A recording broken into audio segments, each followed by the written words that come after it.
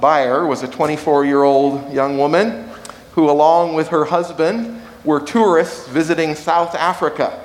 They were guests staying at the Aloe Ridge Hotel and Nature Reserve, which is about 25 miles from Johannesburg. This particular reserve advertises that it gives its guests the ideal opportunity to game view, with rhinos listed among the animals sighted at close range, along with hippos and Cape buffaloes and giraffes. Unfortunately, one of the guests at the reserve got a little too close. Game park owner Alex Richter had reportedly told a group of visitors that it was safe to get out of the safari vehicle to take photos. And he even used some food to coax the rhinos closer. As the game park owner was snapping pictures of the tourists, he advised Chantel to stand just a little bit closer, seconds before the attack. Photos taken at that time show Beyer and her husband only feet away from two rhinoceroses. The paper said that just after the photo was snapped, the rhino attacked and its horn penetrated Ms. Beyer's chest from behind, resulting in a collapsed lung and broken ribs. The Aloe Ridge Hotel and Nature Reserve, where the incident took place, declined to comment. Of course. Well, as I read that story, I thought this falls under the category of use discernment when given advice. You know, even alleged experts can give foolish advice at times. Well, we are in a series of messages working our way through the first letter of the Apostle John. John wrote this letter to the early Christians to encourage and to warn and to instruct. Our particular focus through this letter has been on the word and topic of fellowship. Fellowship, that English word that we get from the original language word koinonia. Koinonia, which refers to sharing life together. As believers, we are called to share life, or koinonia, first and foremost with our Lord, and then with His children, those who call themselves Christians. Well, last week we finished up chapter 3, and John closed chapter 3 with this reminder from verse 24. He said, "The one who keeps His commandments remains in Him, and He in him. And we know this, that He remains in us by the Spirit whom He has given us." And so John reminds us that we can know that Christ lives with us because Christ gave His Holy Spirit to us. Jesus promised His disciples that once He had died and went and sat down at God's right hand in heaven, that He would send someone in His place to be a helper to His children. He even called Him the Helper. This Helper, the Holy Spirit, is called a seal of our salvation. If anyone has the Holy Spirit, they are a part of God's kingdom. In the very first gospel sermon preached by the Apostle Peter, you can read that in Acts chapter 2. It's there that we find out that a person receives this promised helper, the Holy Spirit, when they are baptized into Christ. When we are born again, the Holy Spirit is sent by God to live in us and help us to live more holy lives. Now, we live in a world where there are myriads of people and philosophies and groups that purport to worship or represent or provide fellowship for God's people. Many claim to be spiritual or of the Holy Spirit. So how are we to know who is a part of God's family? How do we decide who to enter into fellowship with? Some people and groups are beckoning us. Move just a little closer. Join with us. It's okay, we're just like you. And so how do we decide which groups God is a part of, or what the devil may be using to sidetrack or trap us? If we're not careful, we could get attacked. We could be gored. Not by a rhinoceros, but by the evil one. And so we must be discerning in entering into fellowship. You see, true koinonia is so rare and so precious that we are called to be careful with whom we choose to share that precious fellowship with. And so fortunately, in today's text, John gives us what I'm calling 3 tests to help us to choose wisely. And so let's take a look at these tests. The first test we're calling the confession test. The confession test.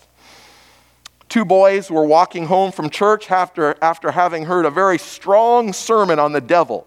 And one said to the other, "What do you think about all this Satan stuff?" And the other boy replied, "Well, you know how Santa Claus turned out. It's probably just your dad."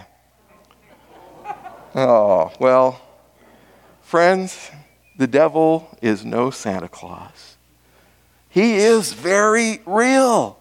And he is very much invested in destroying our faith, sidetracking us from what is true, and looking for ways to get us to take our eyes off of Christ. And this is why John says in verse 1 of today's text, "Beloved, do not believe every spirit, but test the spirits to see whether they are from God, because many false prophets have gone out into the world." Like the early Christians, we are faced with false teachings and false teachers on a regular basis. And it is our responsibility as Christians to test or to discern. That is the word used here, to discern. It's the same word that we get our word microscope from, skopos, to look carefully into, to test whether these teachings and teachers are from God. That's our job. And so the first test that John gives us, we're calling the confession test. And that's because of what we find in verses 2 and 3, where John says, "By this you know the Spirit of God. Every spirit that confesses that Jesus Christ has come in the flesh is from God. And every spirit that does not confess Jesus is not from God. This is the spirit of the Antichrist, which you have heard is coming, and now it is already in the world." Well, at the time that John wrote this letter, there was a crisis in the church. There were those who were leading people astray, away from what Jesus had taught clearly about himself. These teachers were denying that Jesus was God in the flesh, as he claimed to be. There was a certain brand of teaching at that time that argued that Jesus was just really a regular person who at the time of his baptism became inhabited by the Spirit of God, but then that God's Spirit left him before his crucifixion. They believed and they taught that for God to connect himself with the material world, with human beings and suffering, would somehow diminish the nature of God. And so that coming down to earth as a human being was beyond his station. Well, John's reply to this false teaching is clear, and it's definitive, and it is filled with conviction. To abandon Jesus' claims of divinity, of being God, is to let go of the possibility of living the life that God has for us. The incarnation, that word literally means God in the flesh. The incarnation is the deep truth that John urges his followers to confess, to speak forth, and to keep at the very center of their faith and at the core of their lives. Anything else outside of that, John calls Antichrist, against Christ and his teachings. Now, you live in the United States like I do, and we have neighbors living all around us with many different views about God and salvation and religion. There are Muslims and Hindus and atheists and agnostics and Catholics and Protestants at least, and many, many more. And what are we to do when we hold such a particular view of Jesus in this very diverse environment? How do we continue to confess such a view when it at times will put us at odds with other views held by the world around us? Well, following John's lead here, I want to offer to you a counterintuitive suggestion. Rather than softening our view about the very distinctive claims of Jesus, rather than giving up our deep-held beliefs and convincing ourselves to place Jesus to the side of our belief system so that we can seek out fellowship and good feelings with others, rather than doing those things, maybe we should consider more carefully what the deep, deep truth of Jesus really means. Maybe we should embrace it more deeply. I want to suggest that the more that we discover about Jesus, the more beautiful that truth of the incarnation, God in the flesh, becomes. Believing that God became a man isn't selfish. It's not an exclusive claim intended to put people off or to demean them, but it is actually a generous and loving claim that holds out the best possible hope for humanity and the world. Through Jesus, God makes the world right again.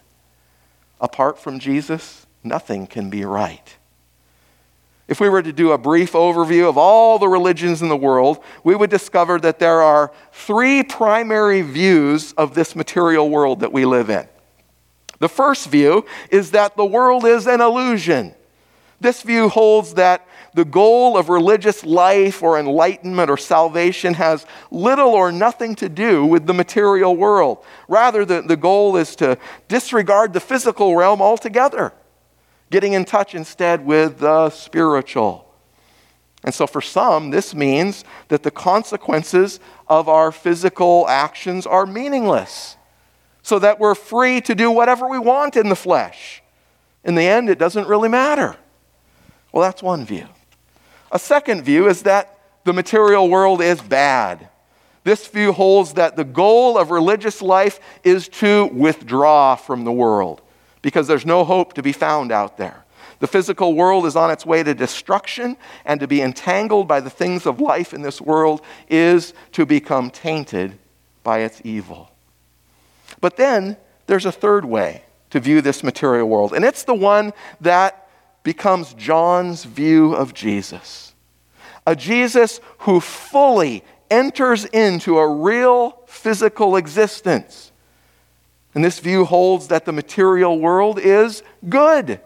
It was created to be a place where God's glory is put on display.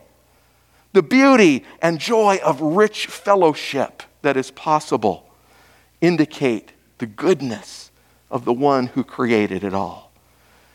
With salvation, with coming to know Christ, comes a deep, deep appreciation and affirmation and engagement with His creation, with the Creator, and with those who confess Jesus. You see, this is His plan and His purpose, and it's the plan and purpose that Satan is seeking to destroy. And so, brothers and sisters, we are called to seek fellowship only with those who truly confess Jesus. We must be discerning and test not just our own confession, but the confession of others.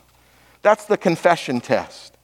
Well, there's a second test that John provides for us as we pursue fellowship with others. And that's the one I'm calling the overcoming test. The overcoming test. Perhaps you've heard of the Mariana Trench. It's located in the western Pacific Ocean. It is the deepest oceanic trench in the world. The maximum known depth is over 36,000 feet. That's nearly 7 miles deep. That's a pretty deep trench. If Mount Everest were put into that trench, its peak would still be underwater by more than a mile. Well, researchers have designed special submarines to descend deep into the Mariana Trench. The walls of these submarines are constructed with extremely thick steel plates to withstand the tremendous pressure placed upon them. But when they get down into that deep, deep trench, the pictures taken from these very heavily protected submarines reveal fish swimming down below the surface.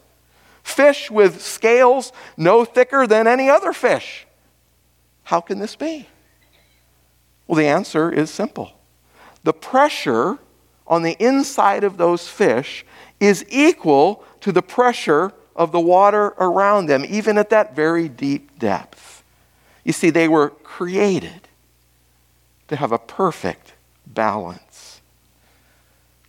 Well, that's the beauty of Christianity.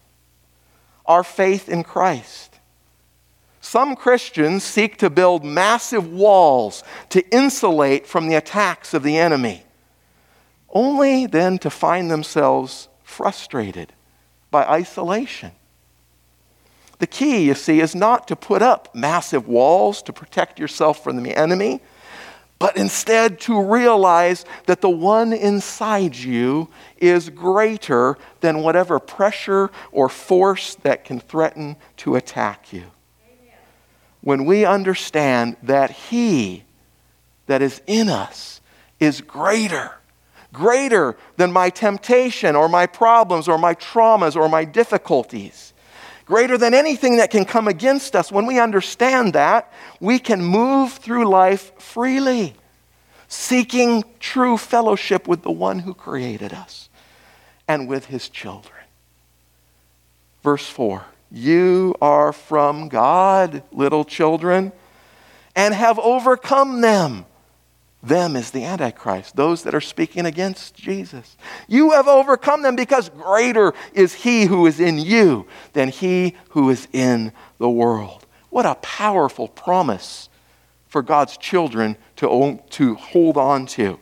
Satan and his spirits use their great craftiness and power to try to trick and deceive God's children. But the indwelling Holy Spirit makes God's children powerful. That power is available to us, enabling us to overcome the attacks and the lies and the deception of the enemy. In fact, John says it's already taken place. He says, you have overcome them. The construction of that word means that it started in the past and has a continuing, ongoing action in our life. We have already overcome them and continue to overcome them because greater is He who is in us than anything in the world. We are overcomers. We are tested and found to be more than conquerors. May we believe this truth. May we live this truth. And in doing so, that is when we will discover the fellowship with Christ and with His bride, the church, that He fully intends for us to experience. So we have the confession test, and we have the overcoming test. And finally, John reminds us that we can seek out fellowship properly when we apply the doctrine test. The doctrine test. I read about a new, highly efficient system that's being used in San Francisco and New York City and several other large cities across the country. And it is a system that's designed to detect the presence of toxins in the city's water supply, because toxins are a possible sign of a terrorist attack. And so these water supply boards and government agencies have found that the best tool for monitoring these kinds of threats are bluegills. Bluegills, those little fish that so many people catch on a lazy summer afternoon day. And so according to this article that I read, a number of bluegills are kept in a particular tank at the bottom of a city's water treatment plant because they're highly attuned to chemical imbalances in the environment around them. And so when a disturbance is present in the water, the fish, these little bluegills, react against it. And if the computerized system at the treatment plant detects even the slightest change in these bluegills' vital signs, it immediately sends out an alert to the water technicians. Well, Bill Lawler, the founder of the corporation that makes and sells these bluegill monitoring systems, said, "Nature has given us pretty much the most powerful and reliable early warning center out there." Isn't that cool? Isn't that cool? Well, it's popular today, particularly in the American church. It's popular for people to say things like this: "Oh, doctrine doesn't really matter." Maybe you've heard somebody say something like, "I'm not into doctrine, I'm just into Jesus." But John here in this passage reminds us that doctrine, that word literally just means teaching, truth. Doctrine, teaching, truth, they matter. They matter deeply.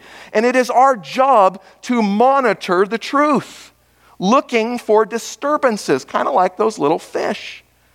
Because there are a lot of toxins out there that can destroy our faith. Let's look at verses 5 and 6 of our text. "They are from the world," John says. "Therefore they speak as from the world, and the world listens to them. We are from God. The one who knows God listens to us. The one who is not from God does not listen to us. By this we know the spirit of truth and the spirit of error." And so John gives us the doctrine test. To live the deep life of true koinonia is to be rooted and grounded in deep truth. And deep truth has everything to do with our understanding of who Jesus is. John concludes his discussion of testing by placing the false and true teachers in direct contrast. The Holy Spirit declared to John that those who truly know God know the Word. Those who don't know God, they're not interested in listening to the Word. John says that the anti-Christian teachers, he says, are not of us. Because you see, there's no middle ground. There is no neutral position concerning Jesus Christ. Since the false teachers are from the world, that world system, they speak out of worldly wisdom, which is just what the world wants to hear. Maybe you've talked to someone and they say something like this: "Well, I know what the Bible says, but I think," or "it seems to me," "I know what you're saying about God, but it seems to me." You see, when you hear those kinds of statements, you can rest assured that is not from God. God will never lead us contrary to His Word. If the motives or the teaching or the instruction that anyone speaks contradicts Scripture, we can know for sure it is not of God. John says that the world speaks. They speak. That word means babbling or talking without real sense or meaning. And so John says the world listens because it hears its own language. You know what that means? The devil tells people what they want to hear. He's their kind of preacher. There's a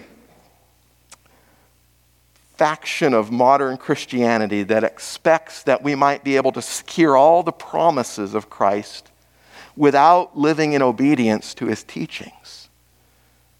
And that is false. That is not from Christ, and therefore it is antichrist.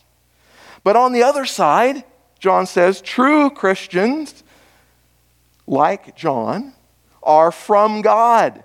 They get their inspiration directly from Him and are tuned in to Almighty God. These messages were written down and carefully preserved. And today, they make up what we call the New Testament. And so when John says, listen to us, he's talking about himself. He's talking about Peter and Luke and Matthew and the other early Christian writers that were supernaturally blessed to receive messages from God. And today we have those messages compiled in our Bible. And so those who know God hear his voice when his word is spoken to them.